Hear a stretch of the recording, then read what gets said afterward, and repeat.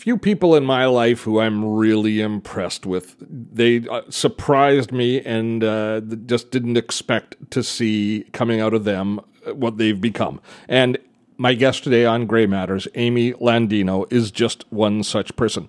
I met Amy when I first went to social media marketing world several years, maybe 5-6 years ago.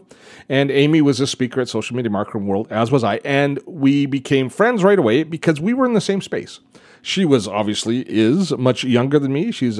But she was a YouTuber who was creating how-to content on YouTube, teaching her community how to vlog daily and how to create videos, and very much in the same space as much of the content that I deliver. So there was an immediate kinship. Obviously, she was dealing with a very different audience, primarily female. At that time, women that were just maybe on the cusp of turning 30, that age demographic, but that was her community. The thing that has impressed the heck out of me is Amy has completely reinvented herself. She has taken what she was doing quite successfully, I might add, and spun it completely, taken a complete left turn, and she has become a community leader who is a life skills teacher and teaching her community to get the most out of the life that they want, how to be more productive, how to be more efficient, how to have better work-life balance, even into relationship issues. Amy has become a real leader in her community, and she always had skills to teach, but this leadership side was completely new. And she did this by reinventing herself, by seeing the direction that she wanted to go and taking her brand, and she completely just tore her brand down to nothing and then rebuilt it from scratch. It was an impressive display. And watching it happen, I thought at the beginning, when she was first doing it, I thought, oh my gosh, what is this woman doing? She's on the path of having a lot of success. Why in the world is she taking this alternate path? There's some good lessons there. Amy taught me a lot about personal branding, about following your own dreams, about the potential that we each have to reinvent ourselves at any stage in life. And for us, baby boomers who are looking at having to take what we've done historically and reinvent ourselves because of necessity or because of desire or because of opportunity, Amy is a role model that I think you will learn a lot from. So I relish the opportunity to sit down with my good friend, Amy Landino, and talk about personal reinvention today on Gray Matters. Steve Dotto here. How the heck are you doing this fine day? Welcome to Gray Matters, the podcast for those of us in the gray zone. What is the gray zone? Primarily baby boomers and Gen X, those of us sporting a touch of gray. We're interested in finding our place in the digital age. On this podcast, we will learn about online marketing, community building, social networking, all from our perspective. The world's changing. The job market is not interested in us anymore. We're facing the prospect of a reluctant retirement, and that is not cool. We need a side hustle to take our experience and put it to work for us. We need to develop mad skills, adapt, and evolve in order to remain relevant in the digital age. I can help. This podcast can help. I'm glad you found us. The journey you went through and the decision-making process you went through and the milestones along the way and how you were able to visualize. I'd love you to share that with me. We've never really talked about that. We've never really talked about it. But I think that the lessons for me and for my community would be awesome because unlike many of our friends, you've done it successfully. And I always have the impression that you did it that you were intentional all the way along the way. Is that fair? Yes, it is, because saying intentional is like the nice way of saying I'm a perfectionist. That's what it feels like to me. Yes, I think everything I do is super intentional, but to a point, I get so intentional that it's perfectionism. So there's a balance there. So let's go to the Wayback Machine. We met, is it 7 years ago? Mm-hmm. 7 years ago. Yeah. At Social Media Marketing World. And we were both in the same space at the time. You were doing YouTube videos, and they were pretty much how-to videos on a lot of tech stuff. Mm-hmm. And you used to do them with a little camera standing up in your closet. You make sure you had the high angle so your face looked good. It looked like a closet. It was just like my bookshelf in the corner of the room. I didn't have a lot of space I was proud of, so I really kept it cropped in, I always thought you were in a closet. I had a window. What do you mean? I had to use daylight. Yeah, well, that was behind you. I didn't see Yeah. it. So you were doing how-to videos, and you were growing a presence on YouTube. Your one overwhelming asset was you were comfortable on camera. I think. Was that fair to say? I think so. I had a couple of years on YouTube before I started that channel of tutorials. So I had started to get to know what it was like to have a conversation with a camera. It wasn't, it's not something I was naturally good at. If you ask my mom, she was like, what is happening? Like, I was hiding from the camera as a kid. It was never supernatural to me. I wasn't a performer. It comes off that way because I was natural, but I was natural after a period of a couple of years. I had like a smaller channel that was more personal, experimenting, editing, and just having fun. That helped me get acquainted with how to talk to a camera like it was a person, basically. So we were on parallel paths, as far as I could tell. Sure. You were teaching a different demographic, but you were teaching them how to use technology, how to edit video, how to create a YouTube channel, how to be personal productivity was a big part of what you talked about, technology, all of the same things. So we became friends immediately because we were right in the same space, and our channels were of a comparable size. Totally. But then something happened. Yeah. I kept barreling down the same path, but you took a right turn. Yeah. Tell me about the right turn. I think basically what happened was, I was the video girl who talked about video on video like for a while. And it started out social media and technology. Then it really got focused on video because as the landscape of marketing changed, people started to become more open to other mediums. So then that's where the video thing was happening. When I started to write my book in 2016, and that was to come out at the beginning of 2017, I started to think like, this would be a great way to cap off what I've done and move into the next stage of the relationship with my audience. So essentially, once I get something in my head like that, it's just like, it's a matter of when. So I write the book in 2016, launch the book in 2017, spend the better half of better entirety of 2017 promoting that book, talking continually about what I did. And then at the beginning of 2018, I completely changed. And the reason was partially, I wanted to explore new territory. I wanted to be able to go deeper with my audience, but also just like, I got to keep making things interesting too. YouTube continues to change, audiences continue to change, and you have to keep things interesting for other people, not just yourself. And I think that's really what I was doing. I was just ready to try something else. Yeah, but trying something else it means that you get into teaching podcasting or something. You went from being a person that teaches about technology and talks about the world and practical skills to being a motivational leader. For the audience, Amy's community follows her for lifestyle advice, and one of your catchphrases is to live the life that you want. To go after the life you want. And so you've become a leader to your community, which is primarily women in their 30s. Become a real leader to that community. And that is more than I'm going to take on this new marketplace, because you became the product instead of showing Adobe. Yes, for sure. I still think I was kind of the product during the marketing phase because I was really trying to sell my business at the time. So you really had to trust me. But to be fair, you're absolutely right. When I say I wanted to try something new, it wasn't like some new shiny object that I thought was interesting. It was when you start to pay attention to the audience and you start to, which is a fabulous luxury. A lot of people who are probably listening to this are like, great, like I have nobody really leaving me comments or telling me what to do. But with that luxury, I just simply was listening to the comments. By seeing that there was a predominant following of women that I cared about helping who may or may not have actually started making video, but they were learning a lot from me. So they would watch my content anyway. And their questions were always the same. It was, how do you get motivated? How do you get confident? How do you make the time to do all that? How do you teach yourself? How do you bootstrap? It's not necessarily, I'm going to go try the shiny object thing. It was, I still want to help these people, but now we need to go to another level. That's honestly where that motivation came from, because I'm just looking at what are these things they're commenting to me? What are their holdups? What are their barriers to entry? Now let's address that, because I've made everything I'm ever going to want to make about how to use video. You can find that anytime you want from here on out. Let's explore new territory so you could potentially do that if you wanted to. So you took that right turn or left turn. I don't know which direction. What direction did you see in your mind? What direction did you see in your mind? I think it felt like a left. Okay. A little bit like a left. We'll make it a left turn. So Okay. you took a left, and you started to plunge into it. Now, was it a gradual change in content, or was it like there were a couple full of stop? things. There was a couple of things that really made me feel excited to just do it all at one time. I had just gotten married also at the end of 2017.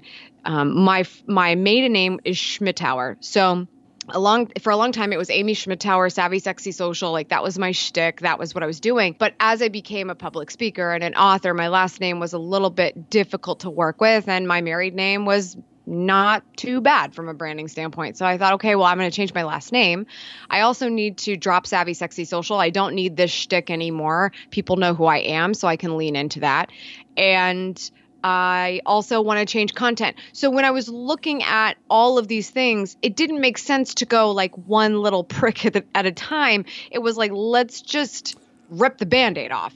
It's like, this is what's happening. If you don't like it, then you take it into consideration. But I always say, if P. Diddy was able to change his name, then I can do it too. And if Netflix was able to survive the branding disaster that they were making when they were trying to change their names and separate things out, then I can survive it too. So I just ripped the Band-Aid off, and everybody was like, all right, cool. It worked. Everybody shook their heads a lot. But there's a lesson in this. There's a lesson in it. And a lot of us who have built our career look in the past and look at our body of work as our calling card. And I think that you looked at your skill set as your calling card. You looked at your message. And so rather than looking at your resume, you looked at what you could give. And if you are at the place that so many of my colleagues are, where they're having to reinvent themselves from a regular office job to something new, they rely on their resume. So it is important to us. I'm not diminishing that value. The work you did before was valuable. Mm-hmm. But the reason that they could turn left, or you could turn left, is because you didn't rely on that anymore, but you relied on what you had going forward. You relied on your skill set. Is that fair? Yeah, yes, I think it is.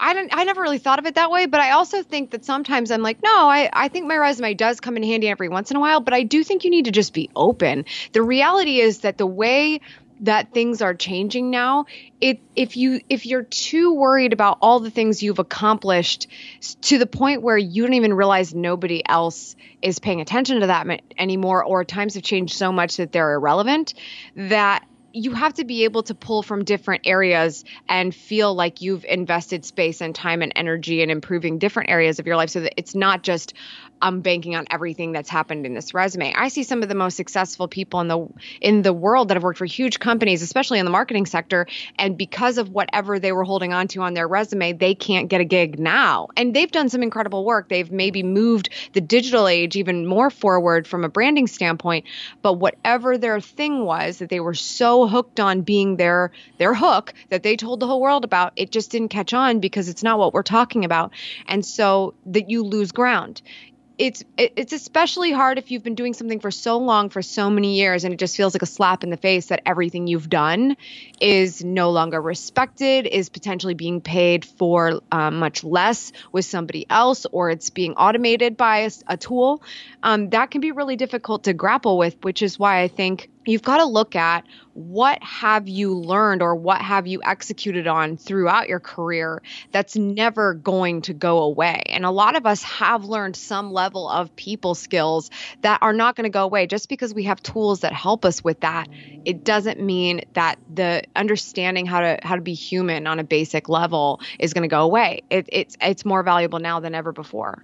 I keep trying to get my head into what your headspace was like as you went through these changes, and just how you envisioned how you like when I envision a new product within my product mix. It's a very small thing to imagine. My imagination has to be quite limited. To change your name, to change the complete direction of your channel.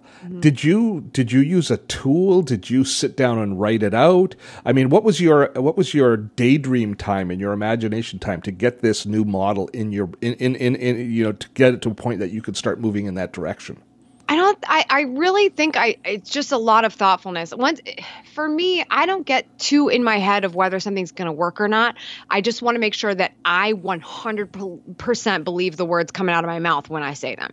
So it was probably the last quarter of 2017 where I was saying, the other thing I changed was my YouTube URL too. That was a whole thing. The YouTube URL, the name of the channel. I'm changing my last name as an author. Like the name on my book doesn't match my actual. It's just there were a lot of things, but it was like if I write it all down, it seems right to me. It's 100% the truth, and it's quite frankly in the long term going to make my life easier.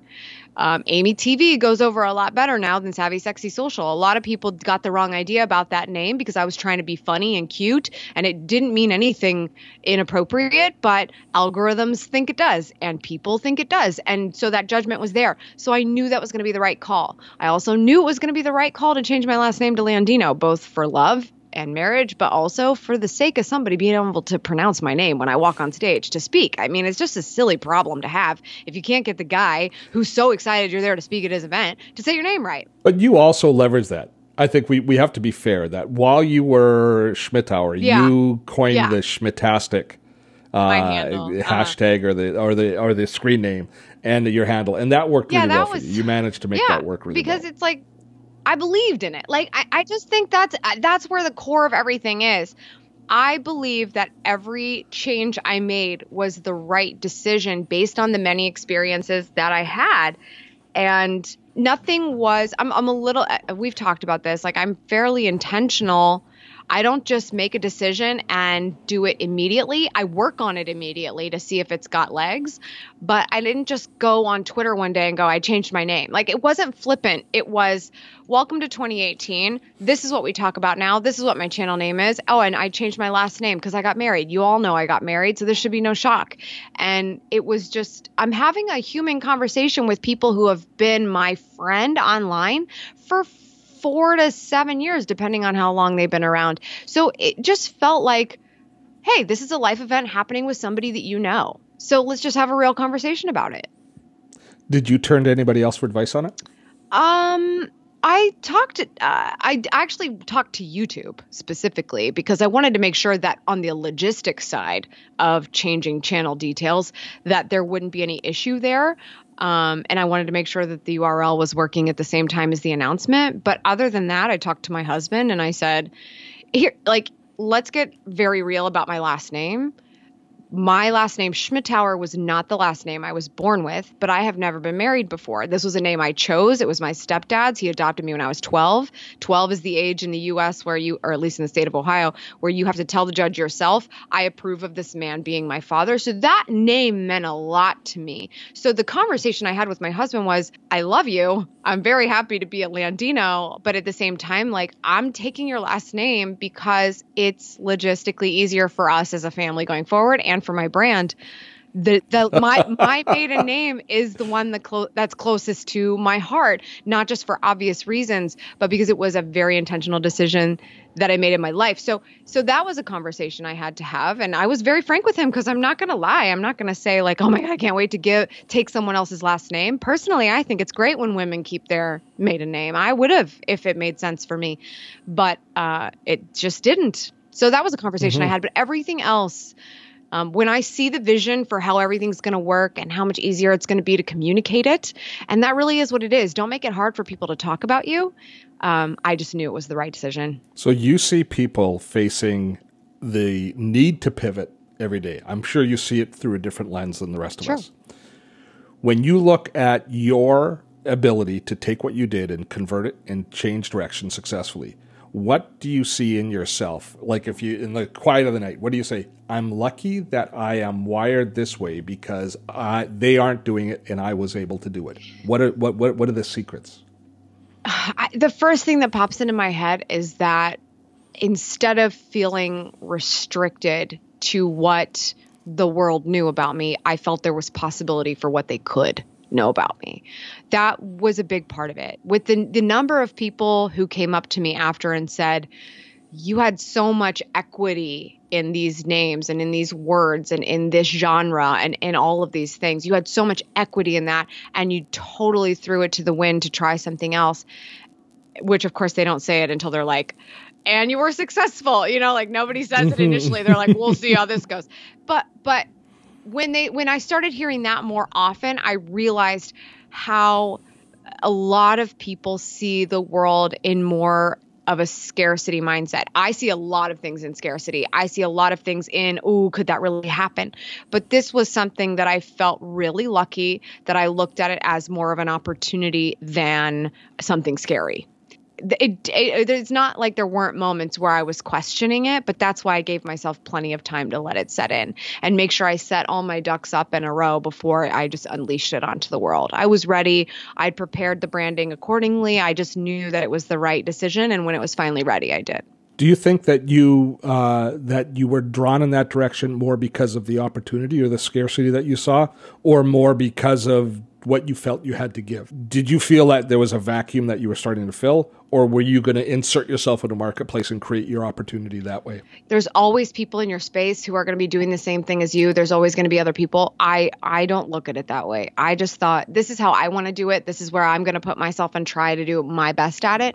And we'll see if my audience likes it. It was just, I knew I had more to give. And I wanted to be able to build the platform to be able to do that.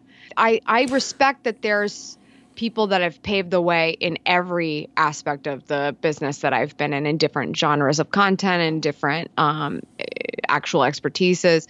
But I just knew that I could offer a different perspective for a specific group of people. So the same person's creating how-to content in a valuable space, which can be a very successful marketplace. Mm-hmm. And now, 3 years later, she is creating content in the personal affirmation space. Mm-hmm. Is that a good way to put it? Personal. Yeah, I mean, it's a lot of efficiency of life and mindset, confidence and productivity. Mindset. Mm-hmm. Good point. Mm-hmm. Why are you exploding in popularity here, and you had reasonable but pedestrian growth in the other, if we are totally honest? I mean, this is what blows my mind, is that so many people were like, look at how much you had going on. I was a peon on the scale of YouTube whatevers. Like, it doesn't even matter. And so I don't know the answer to that question. I think a lot of weird things happened at one time. I made a pivot.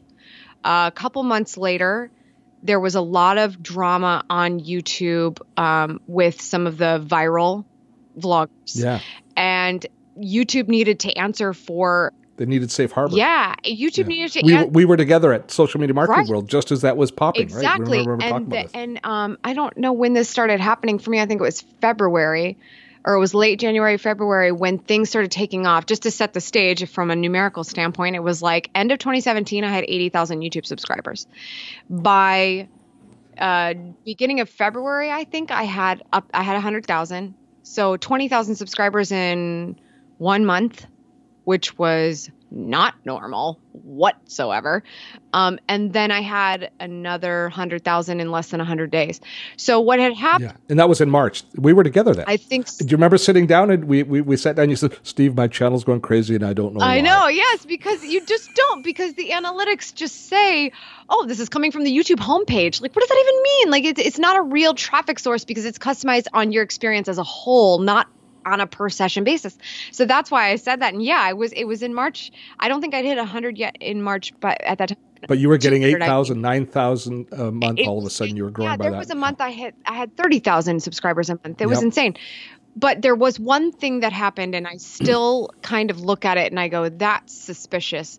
When YouTube was having to answer for a lot of algorithm issues, when so-and-so was in a bad spot because he did something naughty and so he should have been taken off the page. It was right after the suicide video. The suicide video. Right after the suicide forest. And so the suicide forest. YouTube was under a lot of pressure. Casey Neistat interviewed the chief business officer, I believe, and they talked through, we made some mistakes, and Casey asked, what are you looking for? And they said, we want to see more female creators. And I kid you not, it was moments.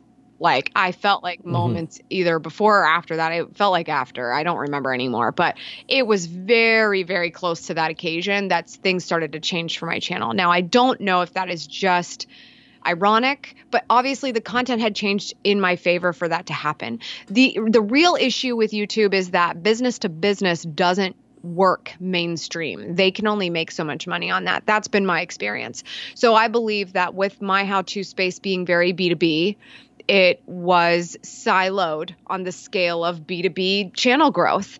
And that's really how I feel about it. When I changed it from a B2B mindset, talking to the same person in a more overall, how can you go after the life that you want? That's when everything changed. And I do believe that it means there's more mass appeal. They found more ways to plant me in front of people to see if I would perform well. And when I did, we both reap the benefits. So that's a little bit of a weird way of explaining what happened, but I think that's what happened. So you used to teach a lot of people to get started on YouTube, how to get started, how to establish your channel, and how to build a channel. Has the roadmap changed at all in the past couple of years? It's changed in a lot of little ways, but when it comes to like the core, I don't think so. I think most people don't realize that consistency is key. It's just this thing we all keep saying, but consistency means a lot of things. It's showing up on a regular basis so that one person and then two people and then four people and then eight people will show up when you show up to make content. But if you keep saying you're going to show up and you don't because you're like, no one's watching anyway, you just can't go anywhere from there. So there's some of those basic values that actually completely change everything. As a matter of fact, I think I post too much on YouTube, and I'm thinking about the summer, I'm going down to one video a week. There's something about the algorithm that were you at 2 right now? I'm at 2 right now. I was at 1 per week for most of 2018. I started to add some flavor, and things have changed again on the channel. So I'm just trying new things because the reality is I want to show up as much as I tell my audience I'm going to show up. But if the platform is just stunting growth because of the way that they would prefer things to go, I have to see that and respect it and then say, fine, I'll just put this content someplace else if YouTube only wants me to post once a week. So I'm trying that out this summer. We'll see how it goes. But it was very successful for me last year. And the reality is they told me this when I went to YouTube Next Up Camp a couple of years ago, also 2016, right before this. That could have been a big part of the pivot, was the beginning stages of that. They said, why are you making so much content? I was posting 3 days a week at the time. They were like, why are you making so much? You should be spending the same time and resources in one video per week, because the average per success, well, what industry standard on YouTube is 1 video per week, is basically what they said. Post 1 video per week, 1 really good video per week. We would prefer you do that than you post a lot, and because you have the ability to do more with one piece. And so that really shocked me. I didn't expect them to say that. I thought that I was the only person in that camp that had a consistent schedule. For 3 years, I didn't miss a Tuesday, Wednesday, or Thursday episode except for one family emergency.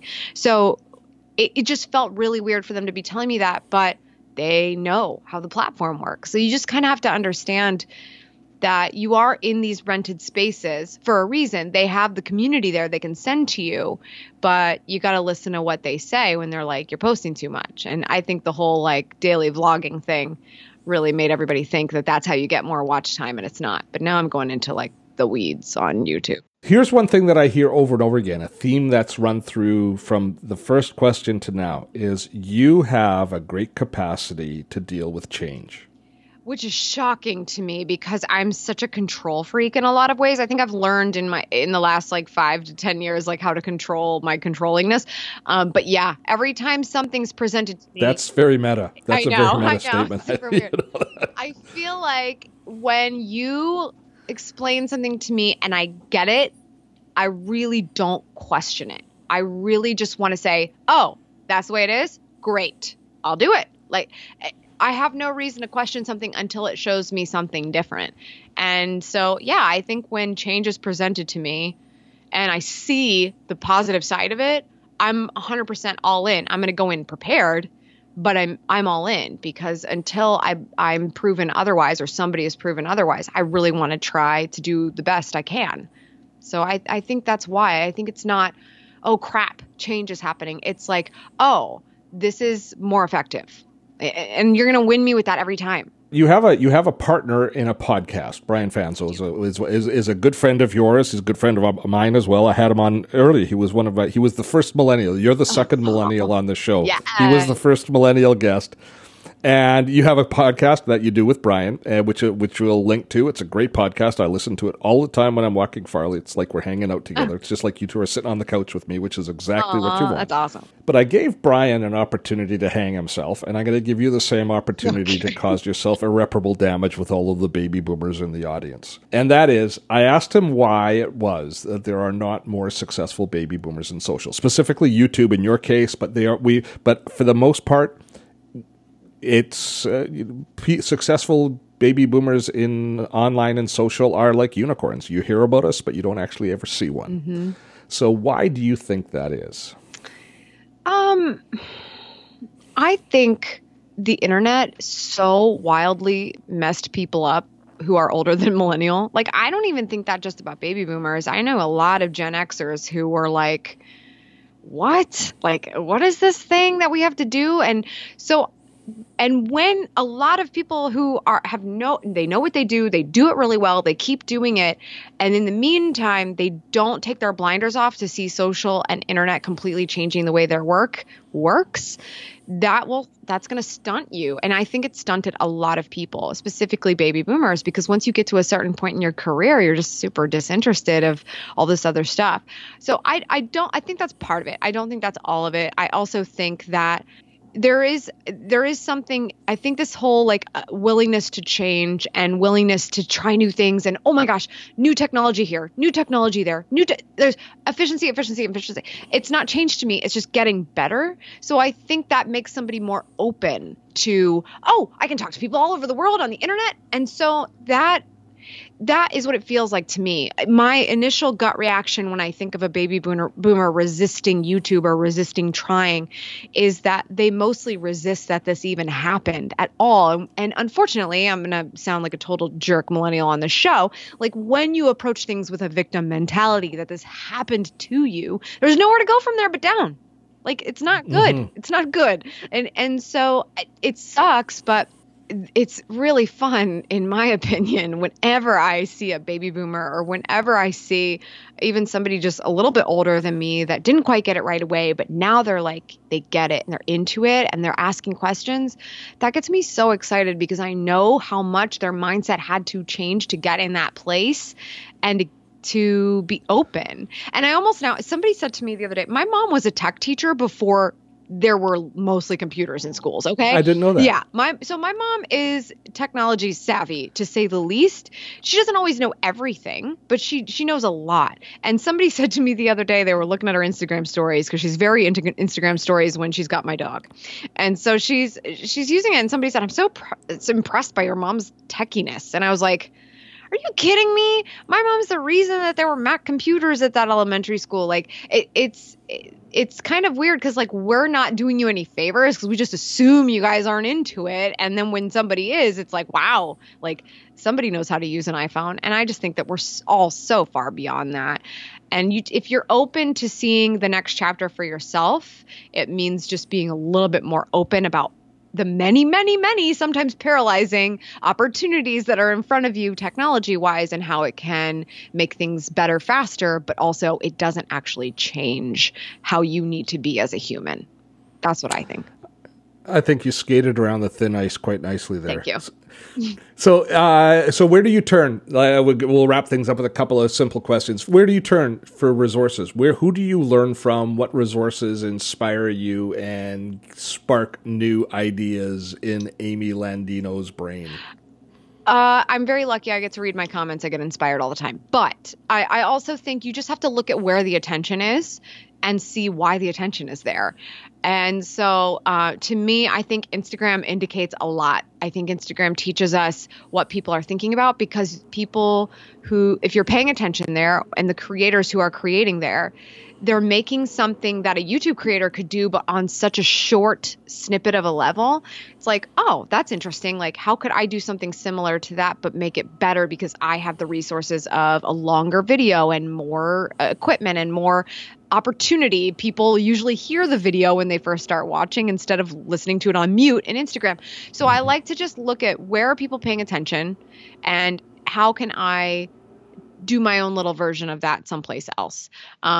I think Facebook is still obviously extremely relevant, but we do see generations start to jump around on the different platforms and say, well, now that mom's over here, I'm going to hop over here. Like, well, mom, like you should be paying attention over there because your demo is going to move there just as fast.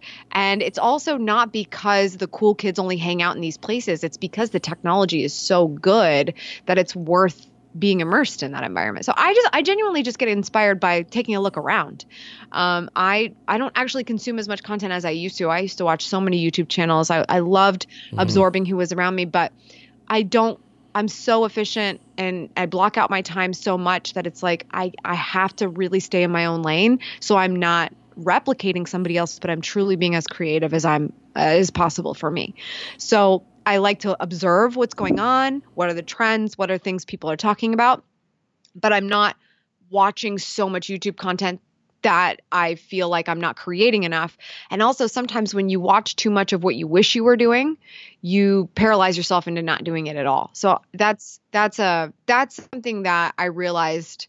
I was like, I'm watching way too much YouTube. I should be creating, because when you do that, you just start to sound like other people. And I don't want that. I don't want my audience to think I'm changing into somebody else. This might be a bit of a leading question because I think I know the direction you're going to go with the answer. But what are you really excited about? What captures your curiosity now for the next phase, and what are you excited about? Well, I'm starting to write my book, which is really exciting because the first book was so hard to sit down and start doing because I'm just not a natural writer, but I had everything in my head. This one's exciting to me because that pivot that we just talked about, it surrounded a lot around how morning routines are different for everybody, but if done the way to your liking, can really set you up for success long term because you're living your life on your terms to start every single day. So that's so the new book is about starting out your day in the right way, in your own way. Yeah. And what does that mean for you? And because I don't like how, specifically my generation, I don't know how about you guys, but we wake up and not me, but we wake up and we roll over and we hit the snooze, but we still get on our phone the second we wake up. And it's like, you don't get out of bed. You stare at Instagram. You look at everybody's highlight reel. You're looking at what the rest of the world is doing. You haven't even gotten up to decide how your life is going to go that day. You're letting everybody else tell you how to feel. I'm trying to stop that. So I don't care if you wake up at 5 a.m. like me and go to the spin gym and do all that. I don't care what you do. I just want to know that it's on your terms, because I believe that every successful person we've ever heard of is doing that, whether they have their phone in their hand or not.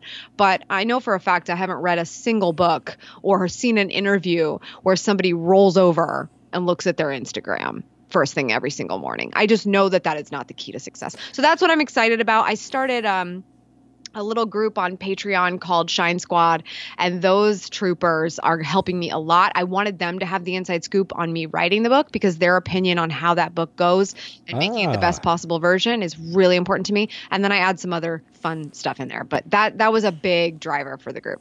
I like that. I know that I've followed you on the Patreon You're Patreon like my journey. Patreon coach. You are the guy. I'm so on another level because of all your tips. Oh, but you know what you're doing really well, and we haven't talked about it since you launched. I hadn't realized how tight it was going to be tied to the book content, and I love that idea. And getting buy-in from the community who you're writing for, that's a stroke of genius, Amy. And getting them to pay for the privilege to help you. That is better. I'm like, it's just so cool. I think that the biggest thing is like, that's what's been the hardest part of my job. Not pivoting, not doing all these weird things, is being okay with the fact that people are so appreciative of the work that I've done that they're willing to pay for more. And that's something so foreign to me. Did you post? Did I see? Was it your Instagram post this morning? Is it dealing with their imposter syndrome? Was it? Yeah. You posted on that this morning, didn't you? Yeah, that was a new podcast that came out today. Yeah. Okay. Yeah. I'll have to listen to it, but that's where that comes from. That's part and parcel of it, it is. Yeah. And I hope that that's not an issue for my tribe, for the community, for the baby boomers. I hope that we have gotten beyond the point that we might feel like we're imposters in the online space, but we certainly shouldn't feel like imposters in life. And so I'm hoping that that's not an issue, but I realize that that's faint hope. Well, yeah, everybody has their own version of imposter syndrome. It pops up whenever and they're like, "Ooh, am I going to get found out?" I have those moments all the time. And it doesn't mean it's debilitating. It's just if you just keep working hard enough, you're like, "No, I think I'm owning it now." Like, okay. Well, one person who I know is not an imposter, and that is the lovely and talented Ms. Amy Landino. Thanks so much for sharing with us today, Amy. Thank you, Steve. I was so happy to be here. Do not leave me yet. We still have a few things to wrap up. For links to all of Amy's content, all in the description of the vlog here, or you can head over to dottotech.com in the podcast section there. You will find all of the links in the blog post that's attached to Amy's podcast. I got to thank Amy so much for spending the time. She was just heading off on a holiday. She's taking, 3 months off, I think, and she was packing all of her content together to be able to go away for 3 months. That's something that I could never do. I could never have enough content baked and ready to go for me to take 3 months off. I think she impresses me every time I have a chat with her. Before we wrap up, I do have a couple of things I need your help in. The first is help me grow this podcast. If this is valuable to you, if you are finding that the content we're sharing is helping you in your journey into the next 10, 15 years of your life, into still being relevant, still being productive in the digital space, well then by all means, please share this podcast with another person in the gray zone, somebody else who you think can benefit from learning more about how we in the baby boom generation can deal more effectively with social media, how we can use it to reinvent ourselves, how we can remain relevant in the digital space. We are basically going to grow through word of mouth, and so I'm asking you to share the message. Along that same vein, regardless of which podcast platform you are subscribing on, please leave a comment. That helps with the viral search and the recommendations on the podcast. So leave a comment, and I also appreciate the comments because they give me great suggestions of what content we should be covering in the future. And if you definitely want to reach us, visit us at dottotech.com in the podcast area there. Just leave a comment, and I read all of those comments, and that helps me craft future episodes of Gray Matters. And if you've, of course, not subscribed on your favorite podcast platform, well, click that subscribe button so that you don't miss any of our episodes. With that, big thanks to Amy Landino. Big thanks to you for staying tuned. Until next time, I'm Steve Dotto. Have fun storming the castle.